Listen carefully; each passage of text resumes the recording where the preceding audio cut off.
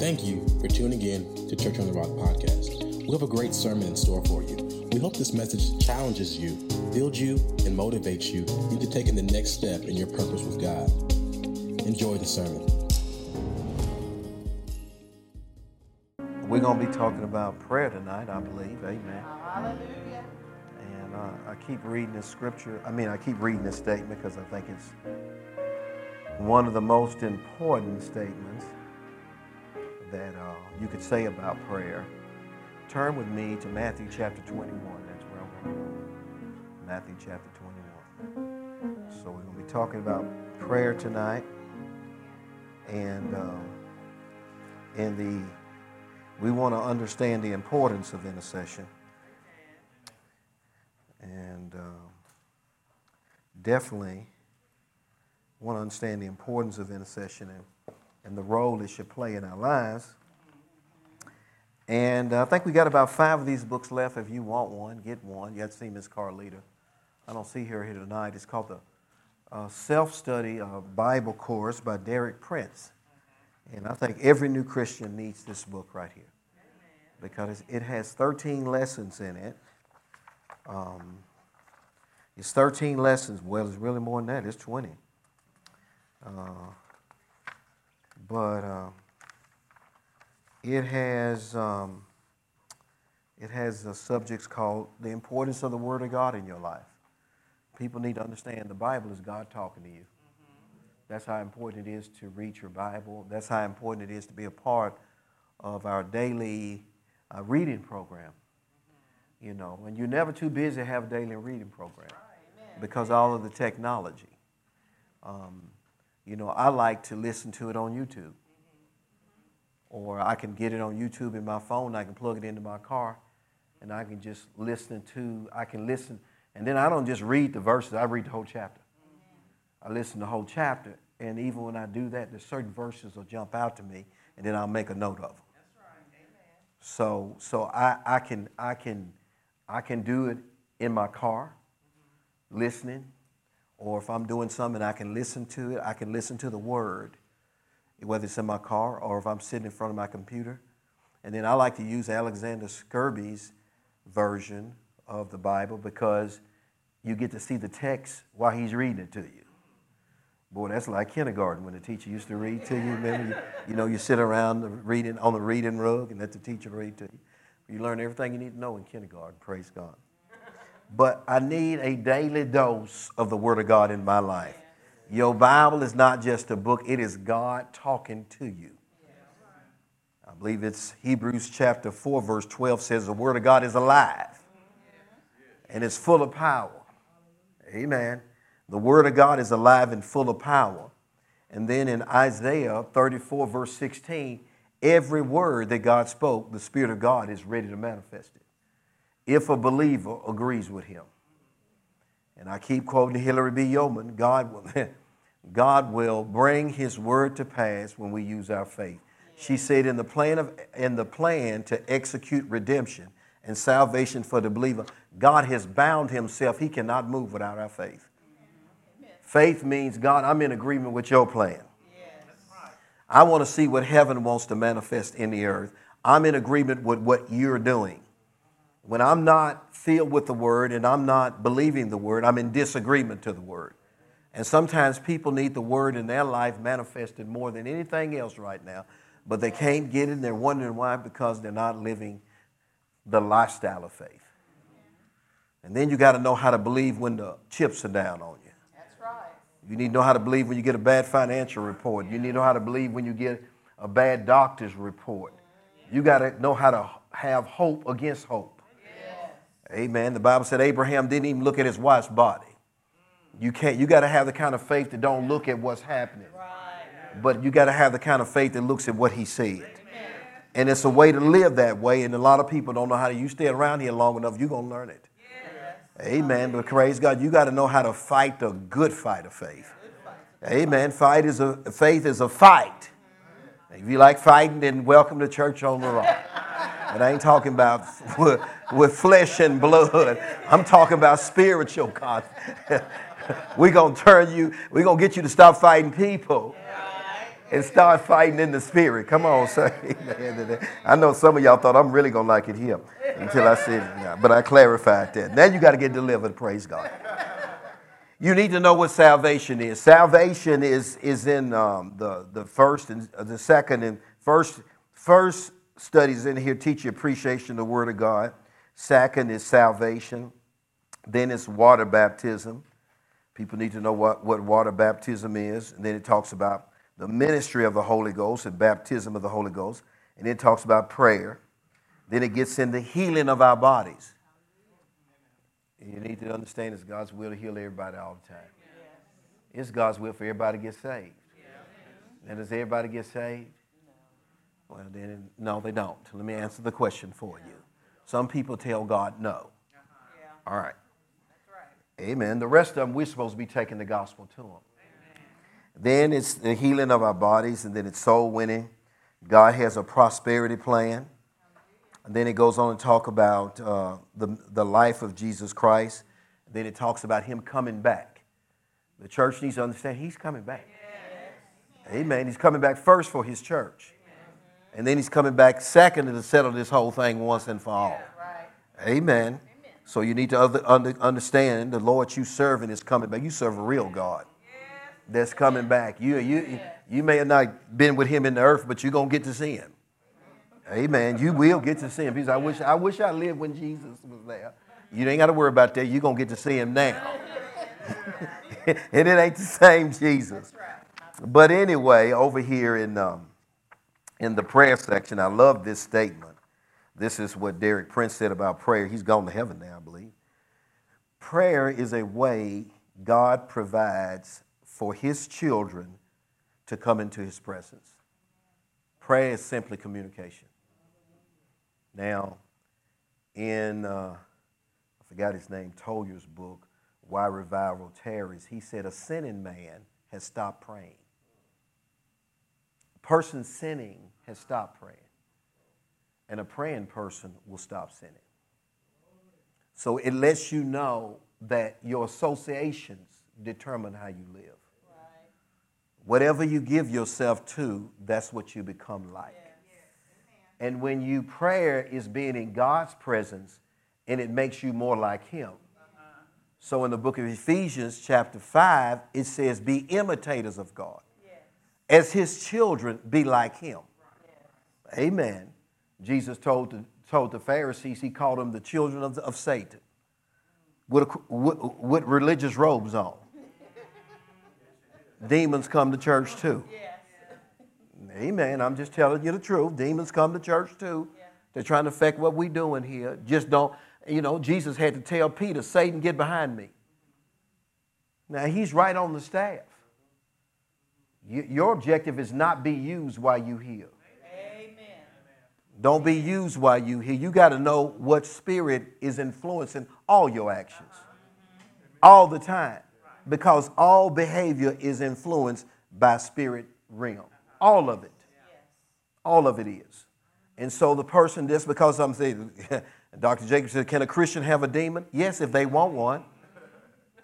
Yes, they can have one. All they do is just decide I want a fellowship with that. Sure, you can have it. And you look at Ananias and Sapphira come to church and lied right there in the church. He said, now you talk, but you did it to the Holy Ghost today. You thought you was dealing with men. See, really the Holy Ghost is supposed to be the orchestrator of the local church, not men. That's right. I was reading, if you was in your reading today, Paul told the Galatians, this gospel didn't have nothing to do with men. It came from heaven. It has nothing to do with human flesh and humanity and intellectual thinking, universities, seminaries. It came directly from heaven. And he said, you were doing good. Who bewitched you? Who started messing with your head? But you would leave the gospel and get into fables and get into religion. You got to know the difference between the two. And that's why you need to stay in the Word of God and do exactly what it says. Amen. And you need to have the word so on tap that when people talking to you, you know what spirit is talking to you. Amen. That's good. If they're criticizing the church, who do you think that is? God? If they're criticizing the leadership, who do you think that is? Do you think that's God? They've never pastored the church before. They don't have a clue about this job. Now, how you going to voice something about it when you've never done it?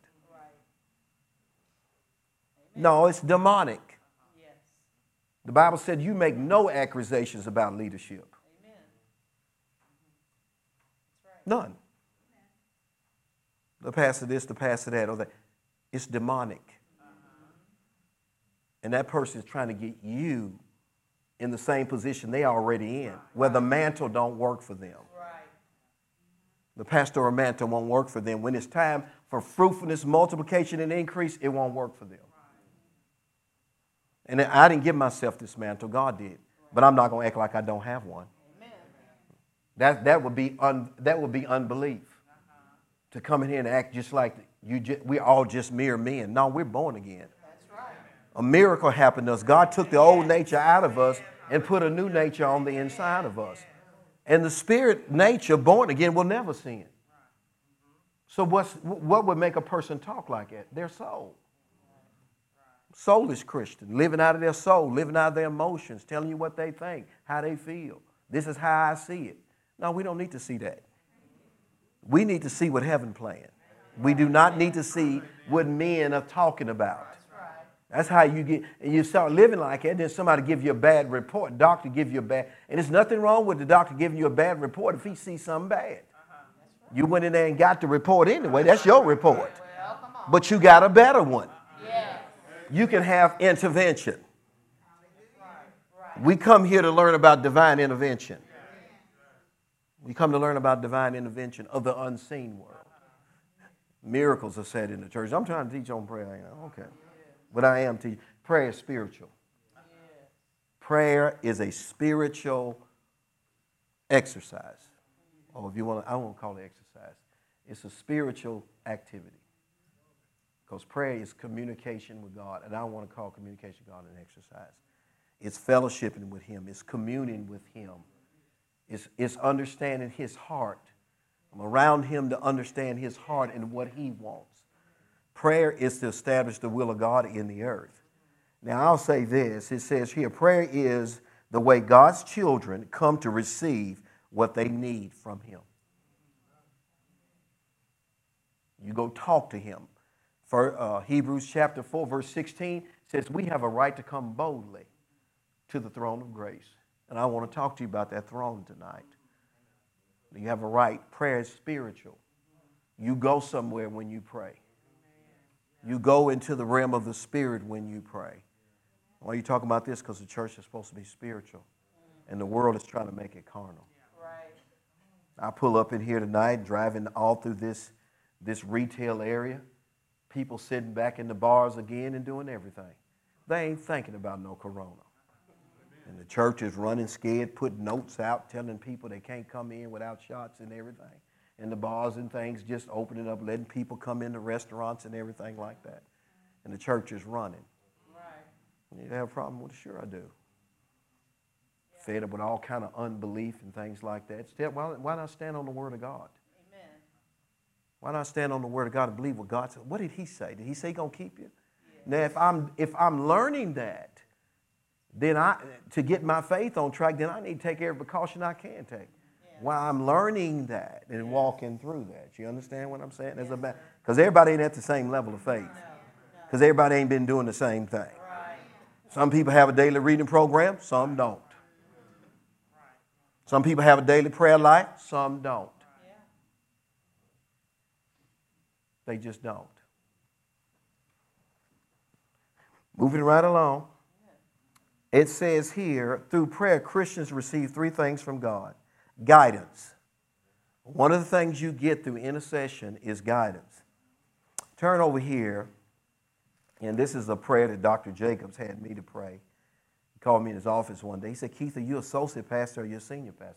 You got to know the difference between the two. He said, are you associate pastor or senior pastor? I said, I know I'm going to be a senior pastor someday. And he gave me these scriptures to pray to fulfill that destiny in my life. And over here in Psalms 25, verse 4, it says, Lord, it says, show me your ways. Not what I want to do. Show me your ways. Show me the plan that you have for my life. Show me your ways. The Bible said there's a way that seems right unto man, and then the end thereof is destruction. He'll argue all the way through, I'm right about it. Well, it's going to end up in destruction. He says, show me thy ways, O Lord. Teach me your paths. I want to know your ways, and I want to know your paths. Isaiah 55, he said, my ways are not your ways. My thoughts are not your thoughts. Well, he gave me the Bible and gave me the Holy Ghost so I can learn his thoughts and his ways. And fellowshipping with him will give me his plan. So I started praying that prayer. I'd go downstairs, and in the morning, I would take some time out, take a 15-minute break. And the job I worked, there was a cafeteria, and I'd bring this scripture with me. And I'd sit at the table by myself, and I'd have breakfast, and I'd say, Lord, show me your ways. I'd pray this prayer in the morning, every morning sitting at breakfast. And then I say, thank you for showing me your ways and teaching me your paths. And then it says this, it says, teach me thy paths. And then it says, lead me in thy truth. Notice it's always his, not ours, it's his. And teach me, for thou art the God of my salvation. And on thee do I wait all day. I'm going to wait till I find instruction of what I'm supposed to do. We go to him for guidance, which means every person should say, where I am is where God wants me. The city I live in is because he wants me in this city. The person I'm married to, it's his will. I did not marry out of the will. I did not marry unequally yoked. I did not marry somebody that didn't have a Bible. I didn't marry somebody that criticized the church either. I didn't marry somebody that talks about the leadership. I don't have that in my house. I don't have to contend with that. I didn't marry somebody that's going to fight being generous and tithing and honoring God. I didn't marry that. Amen. I made sure everything in my life lined up with the Word of God. I didn't listen to everybody when I raised my children. They said, train them up in the way they should go. And evil communication corrupts good manners. I did what the Bible said to do. Yes. Did we make mistakes along the way? Sure we did. We repent and we go on. That's right. But I'm going to live my life by what God said, not by what this world is doing, not by what they think, not by what seems to be current, what's going on. I did it. I'm going to do it. I've done it God's way. I'm going to continue to do it his way. And anytime I need to make adjustments, I make adjustments. I'm willing to change.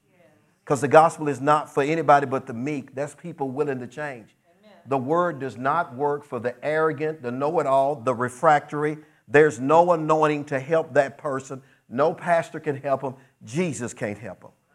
He said, I'm anointed to preach to meek people. Yes. I'm not anointed to preach to people that have got it all figured out. Right.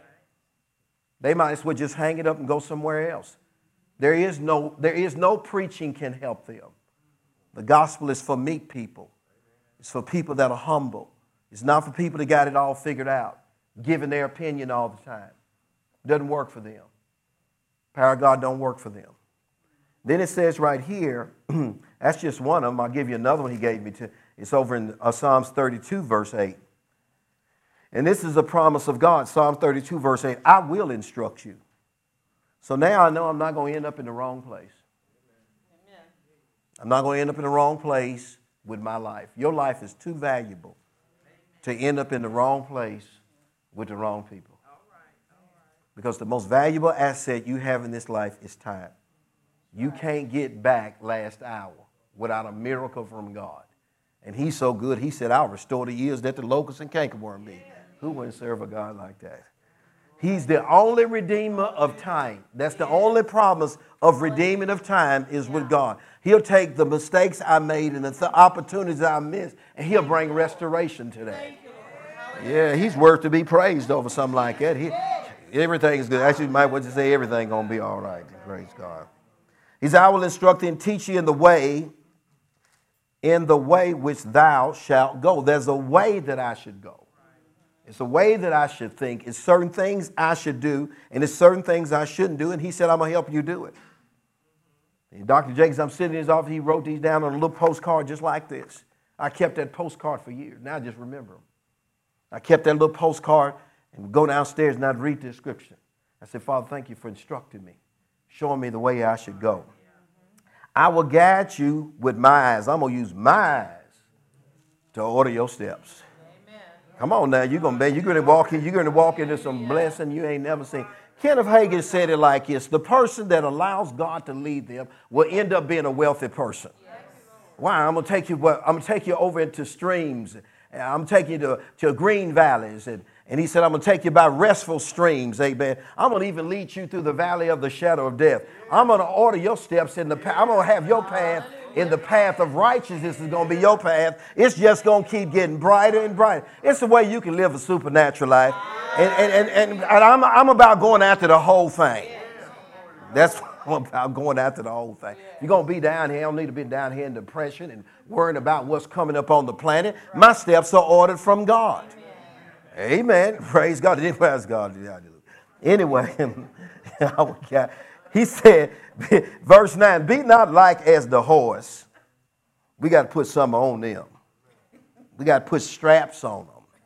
Be not like the horse as the mule that have no understanding, whose mouth must be held with a bit and a bridle, lest they come near unto thee. Many shall be the sorrows to the wicked. That's just somebody doing it the way they want to do it. But he that trusts in the Lord, mercy shall be just around him. You just got God's care and mercy around you when you're honoring God and keeping his commandments and doing things the way he wants to do it. Isn't he a wonderful God? Yes, he is. Don't you want to stand in his prayer? Prayer should be your all day long. Yes. You should have times you praying in the Spirit. Praise God. Yes. I love being with Pastor Cynthia driving over here. She'll just start praying in the Holy Ghost. She'll just start praying in the Holy Ghost while we're driving over here. She'll just start saying Sheila Bako Sunday. She'll just start praying and praise God, and then God tell me, take her hand and pray with her. And I put this hand on the steering wheel and this one over here. Now we're touching and agreeing while we're coming. Amen. Men ought to always pray. Men ought to always pray and not faint. Amen. If one can put 1,000 to flight, two can put 10,000 to flight. The Bible said, if any two of you agree on earth as touching anything, it shall be done of their Father which is in heaven. Come on, man. Prayer is an exciting life. Look over here in Psalms 43, 143. Praise God. Verse 8. This is a good one. Cause me to heal. Praise God. Thy loving kindness. You know, you can be sitting in church and people, you can be up preaching and somebody's getting it and somebody ain't. You just can do it. And if somebody can read the Bible and read right over the scripture, the Holy Ghost just showed you. Nothing just jumps out. It's just next that. But we have a right to pray. Cause me to hear. Cause me to hear. Now, this is something I used to say. This is a prayer I used to pray over. I pray over my life over here. I believe it's in Matthew. I'm going to hold my place here. Because we're talking about guidance. Amen. Kenneth Hagin said the person that God can guide in the totality of their life, he's going to make them a wealthy person. Amen. That's what he said. And every person that has allowed God to guide them have come out very well. Let me find that. Over here in, I believe it's Matthew chapter 13. Yeah, verse 16. Matthew 13, verse 16. Blessed are your eyes, for they see. I call my eyes blessed. I want to see physically too. But I want my eyes blessed to see spiritual things. That when I'm reading, I want revelation to come. I spend a lifetime praying for the words to come off the pages. I pray for the words to come off the pages so I can see them. I ain't even got into that prayer yet. Prayer is the ultimate lifestyle of the believer. A praying man, a man in communication with God, has stopped sinning. The sin has to do with who you're with. It has to do with who you give yourself to. It has to be with the wrong. It has to do with being with the wrong people at the wrong time, doing the wrong thing, because it was a wrong influence. Yes. So, Pastor Nancy says, "Show me your group. Show me your group, and I can tell you your destiny." That's how she said it like it. So it says here, "Blessed are your eyes, for they see, and your ears to do what? Hear." And that means you can, and I'm not getting into the sow of the seed here. He said that he gave 3 different kinds of examples where people heard but didn't produce no fruit. That you preach to them. I'm not talking about meet Jesus. And it's a good word. It's a good word. He preached to them, but the behavior that came later wasn't what he preached. So it wasn't any fruit. There was no fruit after he preached to them. And it's 3 kinds. When he talked about the soil of the seed, he was talking about ground. He said it's 4 kinds of ground. And then he went on and told me later, he said, every person you're dealing with represents one of those grounds. He said it's the people that even after you preach to them, they neglect the word. They heard it, but they neglected it. So once I believe to hear, I need to be ready to do or obey. Then he said it's the ones that hear the word, then they get offended. Easily offended. They let offense come in. And see, the enemy knows this is in the Bible. And he's after non-productive Christian people. Going to church ain't enough. It's just like saying, I went to school. Well, let's see your report card. Let's see the report card. I know you went. Right. Did you bring a book with you? Right. Did you take any notes at school? What was your relationship with the teacher?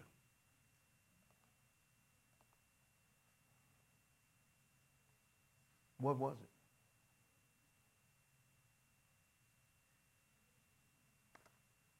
First, dirt, neglect the word. Second one, get offended. The third one is too busy. Life cluttered. I got a lot of stuff going on right now. Building a building. Got to help take care of my mom. Any calls in the church, any prayer in the church. To just build a building, the number of people you got to deal with.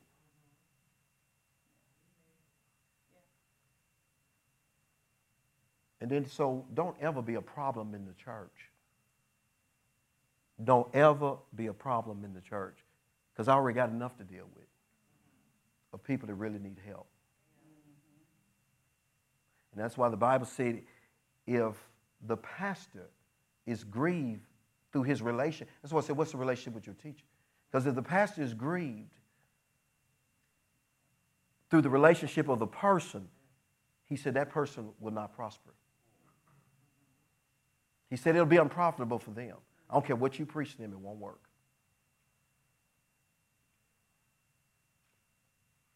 He said they should be able to do their job with joy because they didn't ask to do this.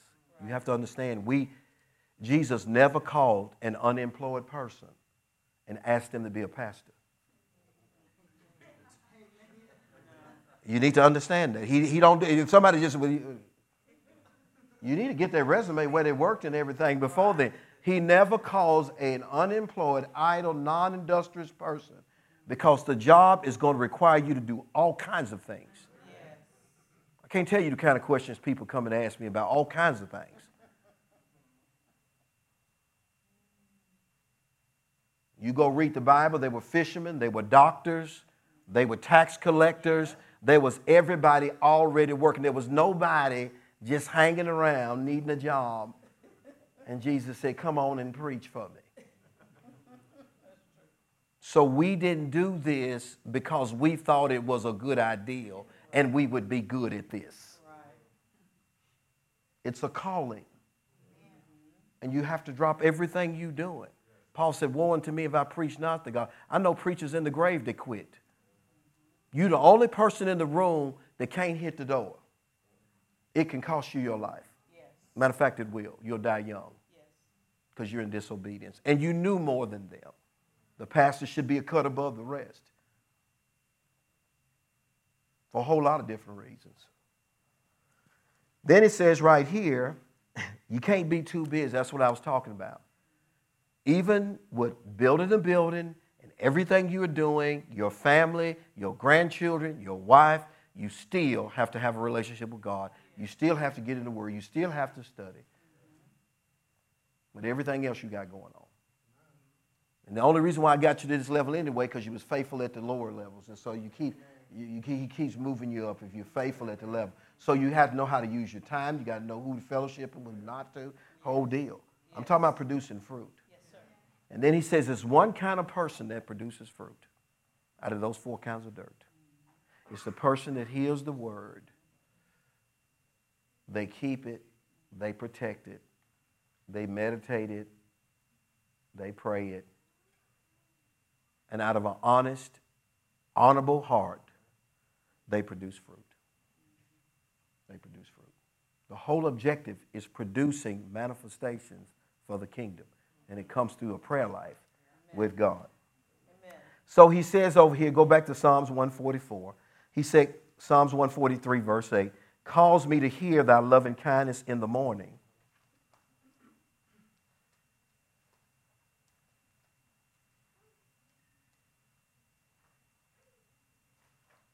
Cause me to hear thy loving kindness in the morning, for in thee do I trust. Cause me to know, now notice here, cause me to hear thy loving kindness in the morning. Cause me to know the way wherein I should walk, for I lift my soul unto thee. And I'd be downstairs, I'd pray that. Now he wrote that down on a piece of paper for me, and I kept it.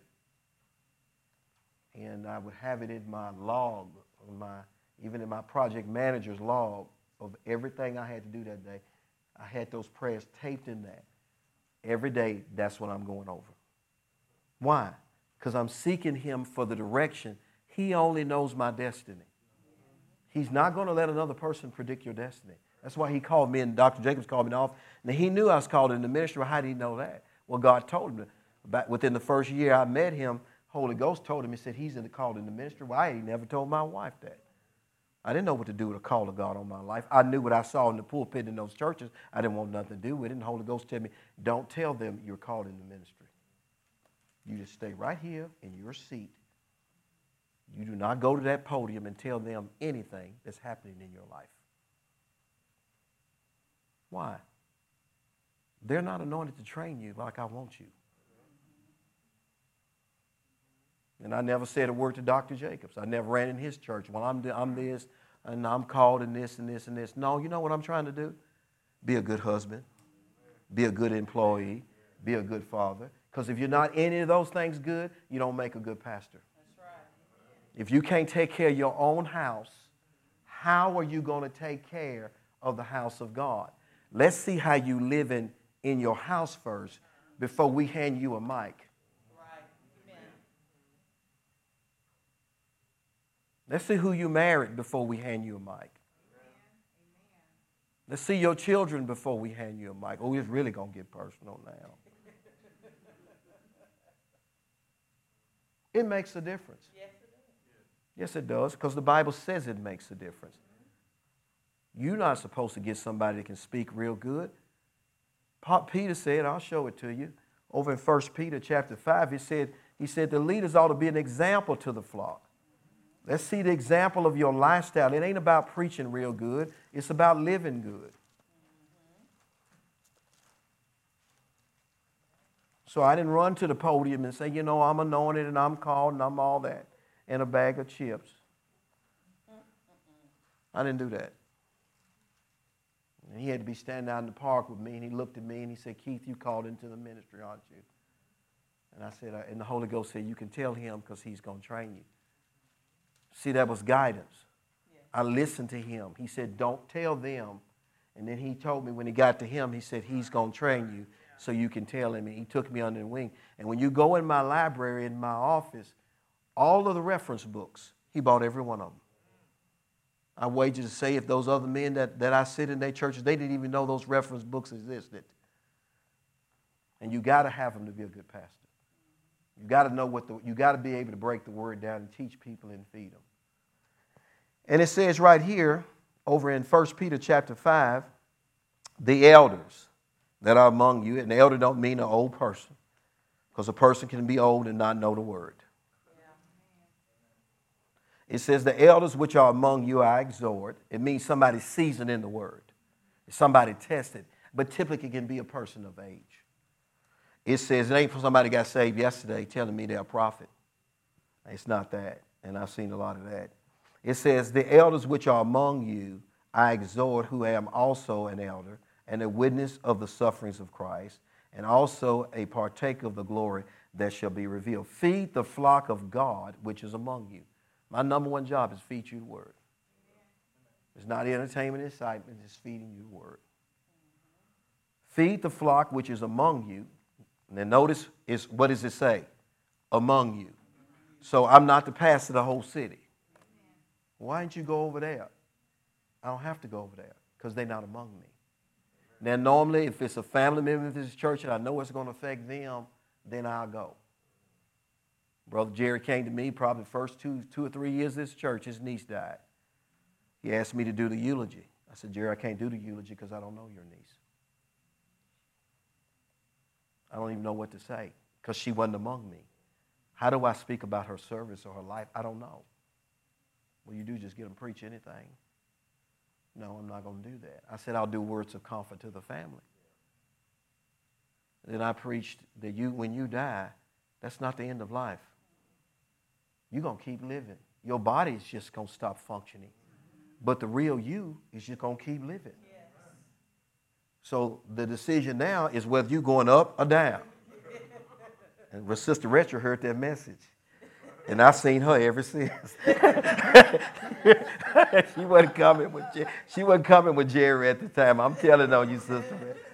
But she coming here, she was gangbusters. I mean, she just helped us with this ministry from the very beginning. Brought honor to it, too. Yes. So, both of them. So, the thing is, the niece wasn't among me, but he was. So, I had to think about him. How do I help him? How do I help him? So, a lot of times, if it's family in the church, then you got to help with prayer and sometimes intercession to the degree I can. But sometimes that you can't do that. You know, you just got to listen to the Spirit of God in everything. You getting some help tonight. Yes, sir. Well, praise God. It said to among somebody, well, he didn't come to the funeral. Well, I didn't have to.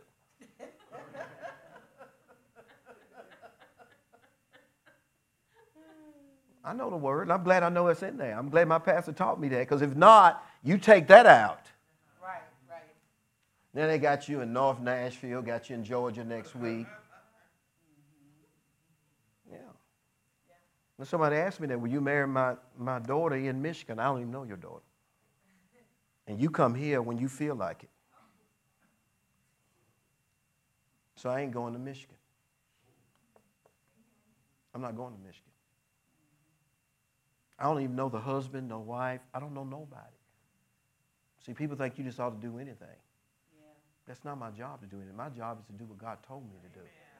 Amen. Amen. Amen. And he said, feed the ones that are among you. You know what happens when you don't? You know what happens when you go to Michigan? Then you can't feed the ones that are among you. You just stepped off task. Yeah. That's what you just did. Yeah. You ain't got no business up there. The Holy Ghost didn't tell you to go. You just afraid well, I don't want the family to not like me. This ain't got nothing to do with somebody liking you. They ought to honor you for your work's sake. Yes, amen. It says, I thought you were teaching on prayer. Well, if you don't do this good, you're not going to pray good. Because you'll get mad at me when Pastor did. You'll get mad at me. And it ain't my job, but now you know I ain't among him. That's optional. Either he can go if he wants, he can choose to go. I was at a funeral one time. People were so disrespectful. But this person wanted the funeral. and he died. And I went on to the funeral. Then God says, you do words of comfort. He said, get in your car. You're not going to the gravesite. Once you do the words of comfort, your assignment with this group is over. You get in your car. You're not going to the gravesite. He ain't here anyway. But you can speak words for him because he wouldn't like that bunch. Get in your car and go home. The pastor asked me, he said, Pastor Rogan, you going to the gravesite with me? I said, nope, that'll be yours. You're on your own. Say, you think you mean? No, I'm just doing the word. Amen. Feed the flock of God, which is among you, taking oversight thereof, not by constraint. Now, we don't want to have to make you do your job, but willingly. Not for filthy lucre, don't do it for money, but of a ready mind. Neither being lords. I'm not over here trying to be a dictator, but the assignment is on my life. I'm not a dictator. The assignment is on my life, and I have to do what God told me to do. He said, neither being lords over God's inheritance, but being example. Now, I did all that to get to that one word. You're supposed to be an example to the flock. And any person in leadership should be an example to the flock. If the pastor asks you to do anything in a leadership role, where you're instructing other people, you need to be an example to them. Amen. Your lifestyle counts. Yes. I remember thinking of his name, Bob Russell, Southeast Christian Church, 25,000 members, probably the largest church in the state of Kentucky, and we go to their camp in the summer. That's their camp. That we go to, Country Lake Camp is their camp. He said if leaders are immoral or unethical and they don't know how to treat people, they cannot be leaders. And he sat down with his whole leadership staff and he said if anybody in there, he listed a whole bunch of things. If this is going on in your life, you don't have to raise your hand right now, but this is the day you step away from leadership. You can come back in private and tell me you're not ready for this position. He said, because if you let them stay in a position, he said, they will cause you irreparable damage that you can't fix. That's right. I ain't forgot it. I read his book, Who Wants to Build a Church? I don't read a lot of books. I read my Bible. The Spirit of God said, you need to read that one. He said, they will cause you the damage you can't fix what they did. You can go on and still have success, but the damage that they cause can't be fixed. Normally, it's affecting somebody else's life. Yes, yes. Never walk away from a church because of somebody else is inviting you because they're offended. No. Never do that. Never be a part of somebody else's mad at pastor. So I'm on side with them to keep friendship with them. Then you just fell in on. See, they did that in Moses' day. And Korah, and I'm going to teach you on Korah, took a whole bunch of them, pulled them over the side, and the ground opened up and swallowed. Right. Those people do not have an anointing to lead your life. No. They can lead you out that front door, and as far as they can lead you. Mm-hmm. Never do that. You never side with people against the anointing. Because that person and that individual has no ability to feed you. Right. They have no mantle.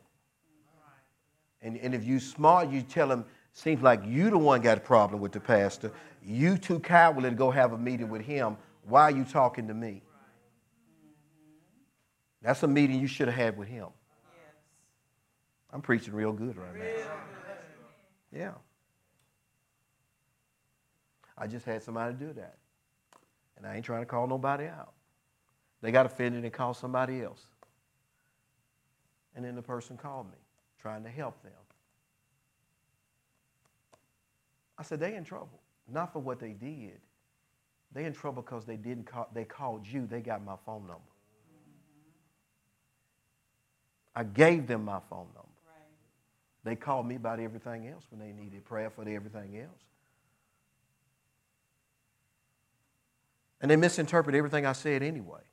And if they called me, we could have fixed it. They're in trouble because they called you. And that's the only reason why they're in. And you should have told them to call me instead of you calling me. See, I'm trying to fix the problem.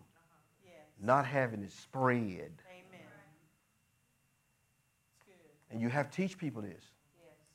Because they'll join relationships in the church and they use the fellowship you gave them. You didn't even know that person till you came here. And I brought you in the fellowship. You didn't even know that person. And I brought you in the fellowship. And now you having a problem and you should have called me. Because I'm the one that can fix it. You should have called me first. That's why you got my number. And how you do this, you're trying to keep a good, clean church, keep the sheep healthy. Did you know if a sheep get infected, they'll get in the flock, that thing will pass over the whole group. And a little leaven, it'll tell you to leaven the whole lump. We pray. We preaching about prayer tonight. Because if you having problems in all of this, your prayers ain't working anyway. They hitting the ceiling, bam, wham. They just hitting the ceiling and ricocheting back down on you. Because I told you offended people don't get prayers answered. You got to teach on things like this. If you, the book of Dr. Jacobs tells us in Ecclesiastes, it's the little foxes. It's the little things that mess up marriages. People just this little fence and it keeps adding up and it keeps adding up. Next thing you done build a wall in the house. Little mountains become little molehills become a mountain. The little foxes spoil the vine. Little things, little fences. I ain't talking to you no more. Well, God ain't going to be talking to you no more. That's what he said. He said, if you holding a grudge against them, your prayer life is over. You can get them to shout hallelujah. Oh, no. And I'm going to say, oh. That's what I'm going to say. We had a guy in here and he was jumping and dancing all in the front of the church every Sunday. He's up dancing. Just dancing and just kicking it up like he got the Holy Ghost. Pastor Cynthia called his significant other aside. She's the FBI in the church. I keep trying to tell people she's the FBI. She's the Holy Ghost, FBI, National Security Agency, NSA. That's who she is. She pulled his significant other aside. Y'all sleeping together in the church. She said, yes, it's him. I told him not to. She threw him right under the bus. Threw him under the Greyhound.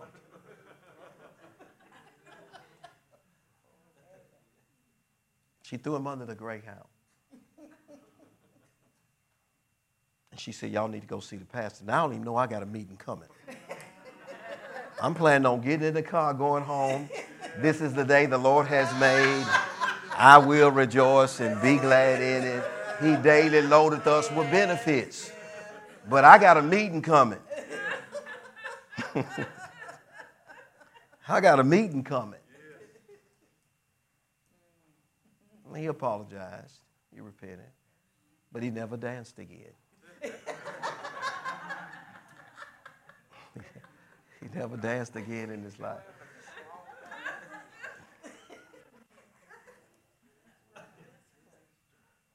Some people want to play church. This ain't the place to do it. Eventually, because of my heart, it'll come out. Because of the way I serve my pastor, it'll eventually come out. And he's not here because of who he married.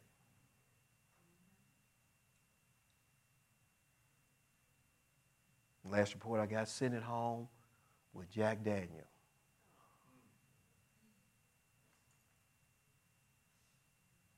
Because Pastor Calvin said most people don't have the integrity to say, I missed it, I'm sorry. Yeah. They will live on the broken road the rest of their life because of poor character and no integrity and no humility.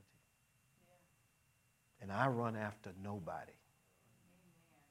You know why? Okay, I'll show you why. Go over in John. Gospel of John. So you'll know that. Why the pastor didn't call up? You need to read your Bible.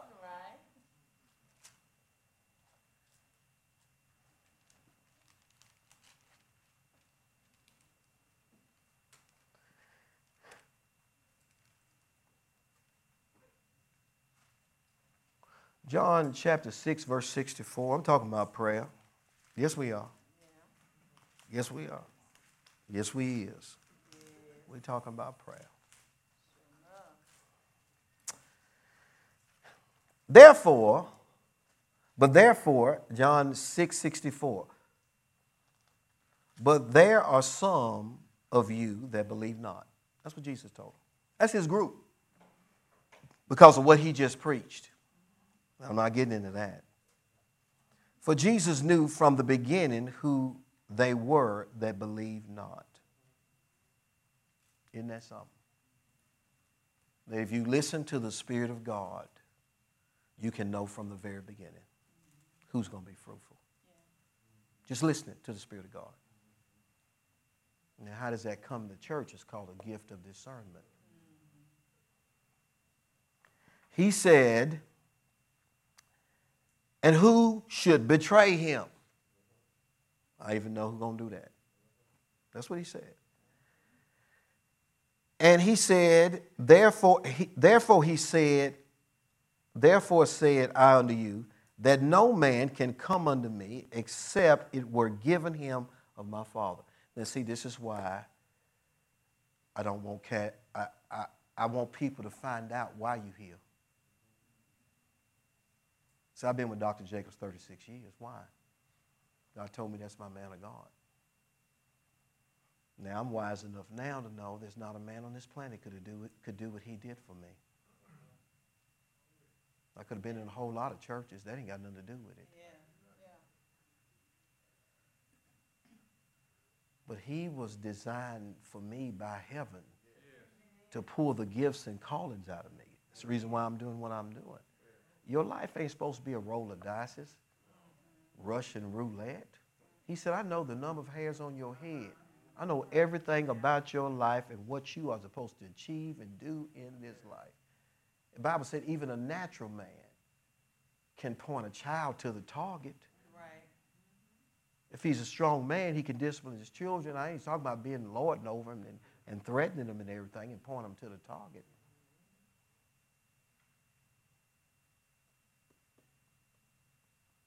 That's what it said. Blessed is the man that have a cord for him, and a mighty man can point him to the target. Train up a child in the way that he should go. When he's old, he will not depart.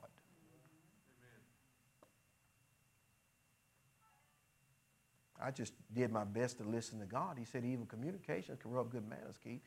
Even after you teach your children right, if you let them fellowship with wrong influences, they'll fail because of the peer pressure on them. You're not their peers. You're the parent. And if you turn them loose to peer, that's in the Bible. 1 Corinthians 15:33, and he said, don't you ever violate it. And sometimes pastors do. That's why you get the statement, PK kids. The preacher's kids are the worst ones in the whole neighborhood. Well, the devil's going to attack yours. Yes. He's going to attack everybody's. He's going to attack yours because you're supposed to be an example to the flock. You're right. Amen. That's why I ain't try to preach first. I taught first. I spanked some. Corrected some. I was going to do what the word said to do. He said, this is what you got to do. He's telling me, Keith, don't violate this. You pick their friends. That's what he told me. You can do whatever you want to do. That's what Dr. Yates used to tell us. I report, you decide. We're not lords over nobody's house. We're not telling everybody you're going to buy GE refrigerators or you a Santa. Not here doing that. Tell you what, moving right along. He said, therefore he said, I said unto you, no man can come unto me except the Father have given him of my Father. From that time, many of his disciples went back and walked no more with him. And so you have to, in this job, you have to realize, wait a minute. That happened with Jesus. Right. I'm talking about Mary's baby. The rose of Sharon, the bright and morning star, the lily of the valley. Amen. I'm talking about Jesus. All power in heaven and earth is in his hand. Just turn and leave him. Right. So you have to learn this job. Don't take it personal. Right. Just keep doing your job. Yes. And you shouldn't take it personal either. No. Keep doing your job. Yes, sir. Well, where's so-and-so? Keep doing your job. Evidently, they didn't think enough to tell you. Right. Right. So why are you asking about them? They didn't think enough about you to tell you. And then I told one guy, he said, I want to tell him. He was leaving. I told him, I want to tell the congregation. You ain't telling the congregation nothing. Who are you? They ain't here for you. They didn't come here for you. They didn't. They came here to be taught the word of God. You dishonorable. So just hit the door. Don't call nobody. Because what you're going to do is pat yourself on the back.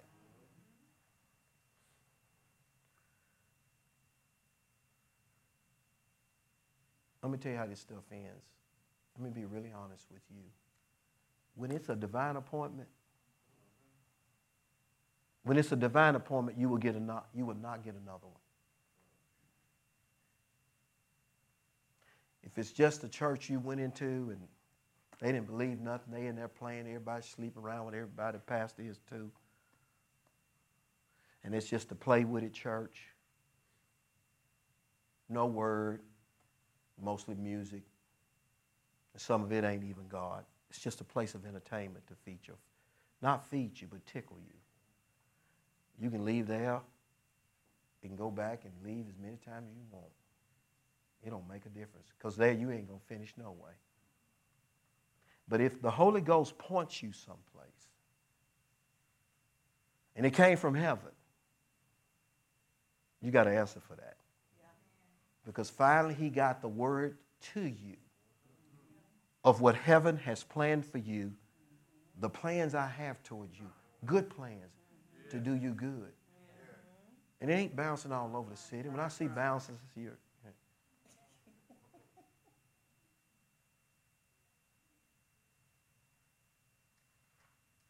no, I can't replace him. I can't replace Dr. Jacobs. I already know it. He's unreplaceable. And if you ain't got to that place in your life and you just got a lot of options out there, that's worse than let's make a deal. What's behind door number 1, 2, and 3? I'm just saying I'm at that place. Other people have to decide. It says this right here, and I'm really being honest with you. I've been watching this for 40 years. You leave a place of a divine appointment, it will cost you. It will cost you. Because now you have turned not against the pastor, it's against heaven. Because nobody should send a person to the church. That's why the Lord says,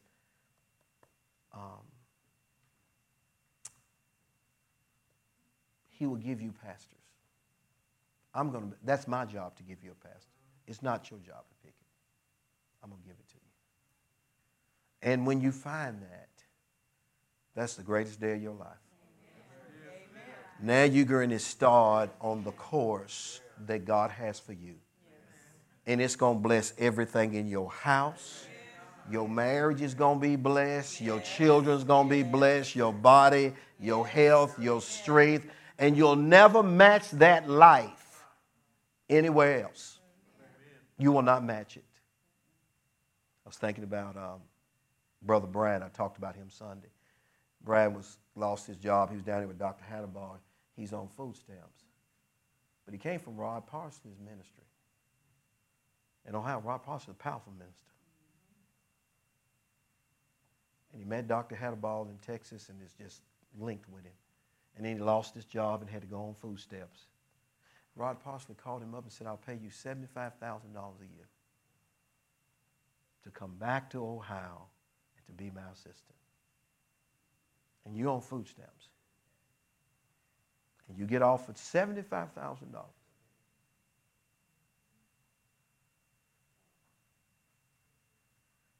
So if money is your mover, Right. not the voice of God, not the will of God, but money is your mover, Yeah, money. you taking that. You're going to go tell Dr. Hadaball, God is moved. I feel it. It's the will of God. I've heard his voice. You know how he talks. I've heard his voice. I heard his voice.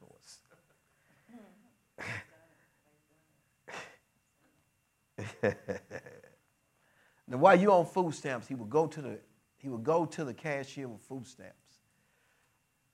And there's a humiliating part about grocery shopping. If you ain't got enough money, well, you got to start putting stuff back. He said, I'm sitting there with my wife and my children, and I'm putting stuff back. Because I believe that it's God's will. I'm supposed to be with that man.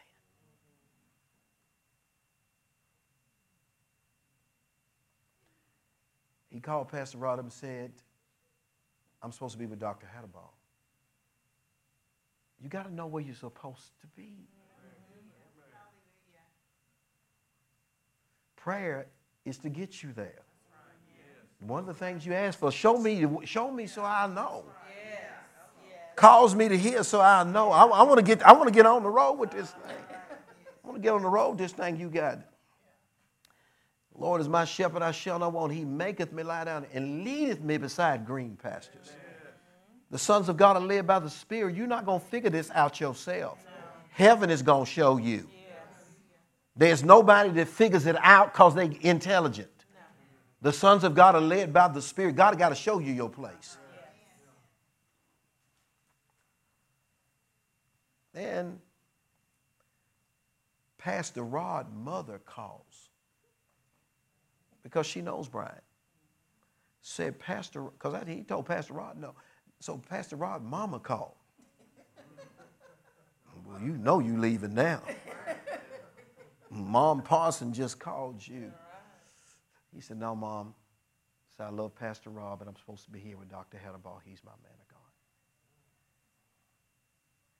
Now, after he makes, now once you pass that, now once you pass that test, the devil is done. Yes. He's done. You done passed the test now. God gives him an ideal.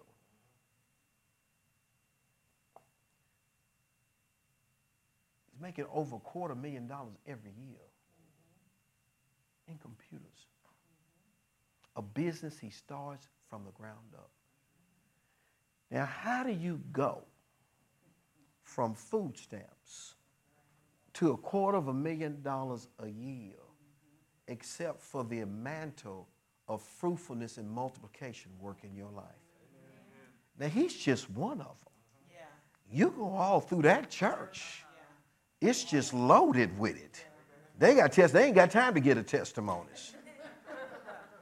The whole church increased almost, Dr. Hadaball said, 900,000 across the whole board because the mantle of the pastor is real. And you have to know. He said, Keith, sometime I'm up pre-teaching on finances and increase, and people stand up and walk out the door. Right in while I'm preaching, just leave. We can't take it personal. We got to do this job for the one that is really going to count for it. Yes. Amen. So it don't matter. He said many of them, they follow him. It doesn't matter. Yeah. It's about you are there for the one that is you have been assigned to. Amen. For that's supposed to be among you. Yes. And their prayer life will work. This all throughout the whole thing. I ain't got time to talk about it. That's one of the most powerful churches out there because it's established in honor, and we're going to establish this one in honor. Amen. I ain't trying to do nothing else different. And people need to understand that. I've done 15 years in dishonor. I'm ashamed of it. Now I'm believing for the locusts and the cankerworm, though. I'm believing for the locusts and the cankerworm. Restore all them years. Y'all wasn't here. They was here. They the only two left for them years. They the only two left. Many of them will not follow you. Well, they doing everything now. I don't even want to get into it because you think I'm being mean. But the one that really should have stayed with me, he's sitting on the couch drinking some. He's just sitting there getting drunk every night. Sitting there drinking Jack now. I didn't even go for the report. Somebody came right in church and said, you know. Because you ain't going to get another one. Your lives are falling apart and I'm sitting here holding you in my own arms. People don't know your story. They don't know. See, all that I sold into you, all of it, you're going to have to answer for that. Yes. Yes. It'd have been better that you, that's why he told him it'd been better if you didn't even come. Right. Now, I know I'm not everybody's pastor. Some bouncing and bound. Go find them. But you're going to have to have one. Yes. Yes. How did you live when God said, I'm going to give you pastors? How did you live and you didn't have one? How did you go through this whole, and this is when we get to places now I got to make a decision to go or not. I got to make a decision to go if I'm going to do the funeral or not. Now I got to make decisions now, but it'll take from you. Because I only have so many hours and so much time and so much energy. And when I get tired, I go to sleep. I don't keep pushing and pass out. And then y'all say he was a good man, wasn't he? Look at him. And don't he look good, don't they? They fixed him up. He look good, don't he? Oh, no, I go to sleep. I lay down. She'll tell you. I took a nap before I got here. All the running around. I took one before I got here. They'll just bury you and go and do another one. Yeah. Yep. Say amen to that. I'm telling you the truth. They walked no more with him. And then Jesus said to the 12. Now he down to the skeleton staff.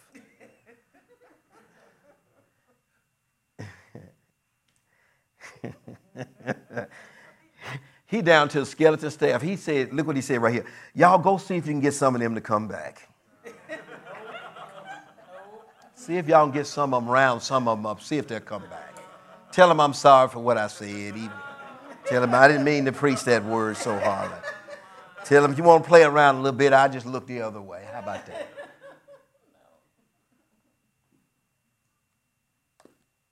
I'm going to show you why in just a minute.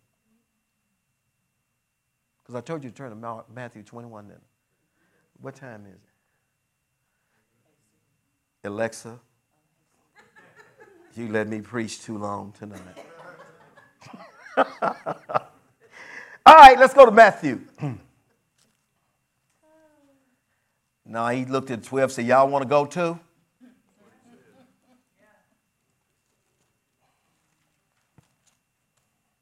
Matthew 21.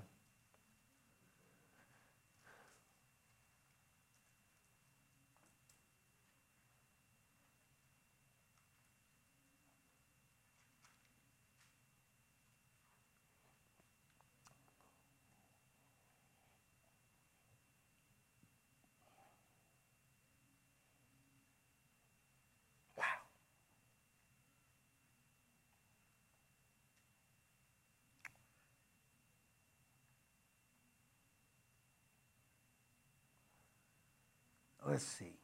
Matthew 21. Here it is. Verse 12. Give me a minute, y'all.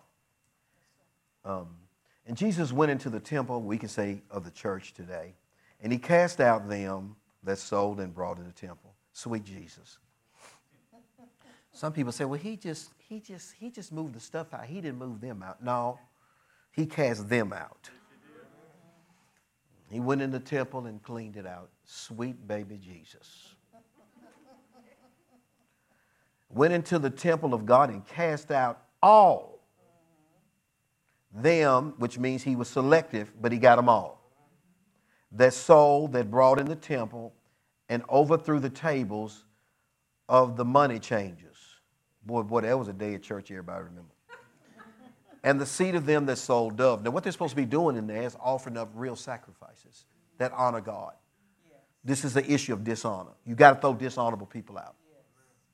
You got to get them out because it'll end up permeating your church. This is all about honor because they were money changers. They were having to pay temple taxes. and then they were buying the animals that they didn't want to travel with to offer blood sacrifices to God.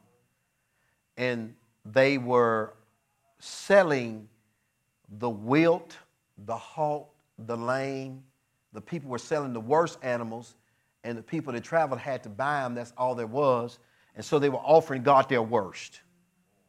It's equivalent to coming to church and giving God your worst service. Yeah. And that's contagious. You come to church and he don't get your best. He shed his blood. He died for us. He gave us every blessing. And my response is dishonor because I don't give him my best. I give him my worst service. I'm late. The assignment I do, they can count on me or not count on me. And they offer that up to him. But they want to be blessed. And because the leadership didn't fix it, he says, now the zeal of God have consumed me. And I have a zeal for Father's house. And he threw everything out that was dishonorable. And this is what he said. He called them thieves too, robbing God. He said unto them, it is written, my house shall be called a house of what? Prayer. Now you think all the things I talked about, a lot of it had to do with dishonor, doing your worst for God.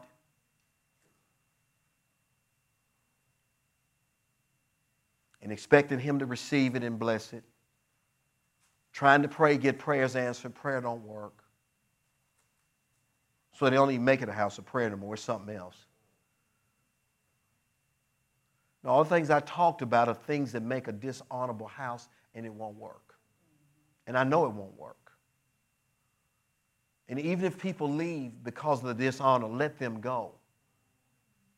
And if you're thinking about calling anybody, you better call me first. Because you don't know what I'm thinking. Well, somebody was on my heart. They ain't on mine.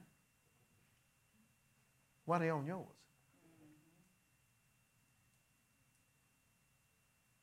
Somebody did it. I said, I don't want them back. They're dishonorable. They're disrespectful. They're never going to change.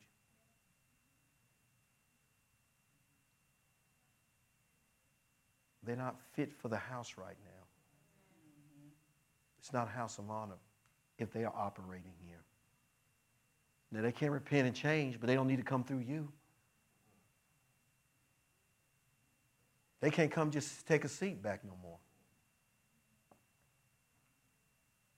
You can't do that.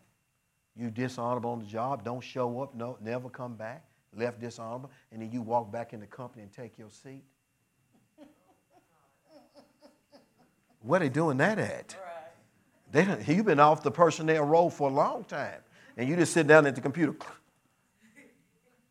Security coming.